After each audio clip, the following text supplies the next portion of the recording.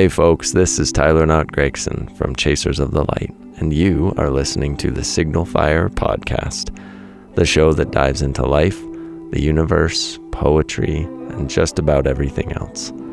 As always, there's a lot more info on tylerknott.com, and we would love to see you there. Now, on with the show.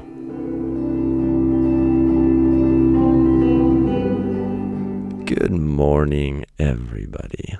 I hope wherever you are, wherever you're listening to this, I hope it's green where you are, and I hope it's beautiful, and I hope it's perfect weather, and I hope you feel great, and I hope you are great, and I hope you're happy. Today is September the 4th, 2022, and today's Signal Fire Sunday edition is called Before Green Returns, and I'm going to get into it in just here a minute. But basically, I watched a movie not too long ago, and it really rattled me, and it rocked me to the core. I loved it so much, and it was called The Green Knight. It's a very strange movie, so if you're not prepared for strange, be prepared for strange. But it was just art, and it felt gorgeous, and it resonated in a way that not a lot of movies have. It almost felt like I worked on that movie, which I know sounds weird because I did not work on that movie, but it just felt so much like my thoughts that I was like, wait a second, how did this happen? So I encourage you to watch it if you haven't yet, but be prepared. It is very bizarre. Anyway, so it led to this essay, and this is a lot more poetic than most of my essays. It's prosody, which is what I like to call it, a mixture of prose and poetry. That's what kicks it off, and so I want to read it. Let's just do it. Let's read it. This is Before Green Returns on this September 4th, 2022. As always, there's a photograph that accompanies it on tylerknott.com or in your email box if you are subscribed, and it is of a whole lot of green in Ireland, and it'll make sense. So, without further ado, here is Before Green Returns. All was green once, tapestry of emerald draped across the surface of all things, wild and unruly jade that snarled and spread of its own accord, never bothering for the rules of things. We came, and for a time lived inside all that color, called it home and learned to exist as it wished us to exist. No more, no less, just enough to get by. Some far ago time, the hatred rose in us, and all that green bled into our own veins.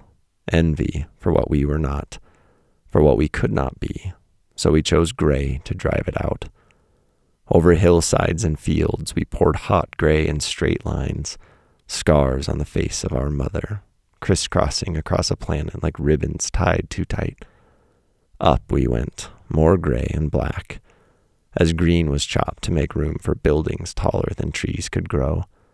Stole their limbs, their trunks and needles, used them as the bones for all that would stamp out the color, freely growing. Rare now are these places, endangered the sanctuaries of sage or lime, hunter, forest, sea foam, or basil, and so we seek them. We force them onto reservations small in our cities so large, crowd them at first glimpse of spring sunshine. And I wrote a little poem here inside it. Forgetful lot we, misplaced the understanding that all was green once, and all will be green again. Green will come, and green will stay. Try as we might, try as we may. We too will be green again, only not in envy, but in decay. I wanted to kick this Signal Fire off with some prosody, as I felt it deserved it, as I was inspired by a scene in a film that so poetically and perfectly summed up how I feel about the way we humans treat this planet, the way we are so proudly and arrogantly incorrect in our assertion of dominance over this place.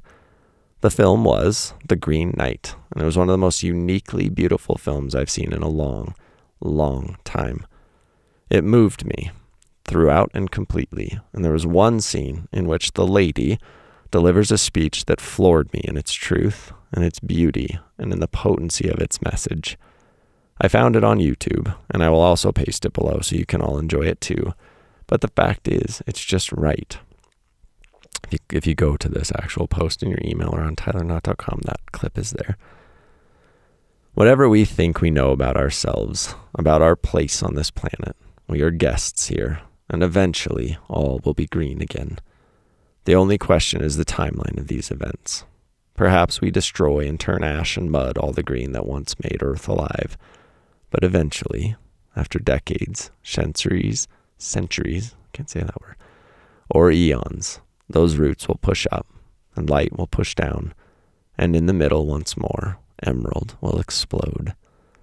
I decided to quote out the scene from the film below so you can read it if you're not able to watch, but I do encourage you to watch it if you have the minutes to spare. 3 is all you need. Here's what the lady says. But green is the color of the earth, of living things, of life. We deck our halls with it and dye our linens. But should it come creeping up the cobbles, we scrub it out fast as we can. When it blooms beneath our skin, we bleed it out. And when we, together all, find that our reach has exceeded our grasp, we cut it down, we stamp it out, we spread ourselves atop it and smother it beneath our bellies. But it comes back. It does not dally, nor does it wait to plot or conspire. Pull it out by the roots one day, and then next, there it is, creeping in around the edges. Whilst we're off looking for red, in comes green. Red is the color of lust, but green is what lust leaves behind, in heart, in womb. Green is what is left when ardor fades, when passion dies, when we die, too. When you go, your footprints will fill with grass. Moss shall cover your tombstone, and as the sun rises, green shall spread over all, in all its shades and hues. The verdigris will overtake your swords and your coins and your battlements, and try as you might, all you hold dear will succumb to it. Your skin, your bones, your virtue. The point is, we're temporary. All these hues we call ourselves, just watercolor drops on a canvas that has known every shade of green longer than we can imagine. We are fleeting, and we owe it to this marble spinning in the black to take better care, to try harder, to save the spaces all that wild growth fought to burst through. When we are through here, when all these monuments to progress fall away and crumble, it will be green that covers it, in vine and moss, in leaf and clover. One day, when our reign has come to a close, from high enough up, it'll be green, and it'll be blue, and so little else. I wish, oh my soul, I wish I could see it then. We are temporary, a fleeting burst of color, before green returns. That was your haiku. Anyways, I really like this one. This one actually meant a lot to me. And I love that film. So if you haven't seen it, I do encourage you to see it. I did not do justice to the lady's rating. I do think she should have won an Oscar for her role. She was breathtaking in that role. Go watch it. And remember to take care of this place and to give respect to the green that grows. I love you all, and I will see you next week.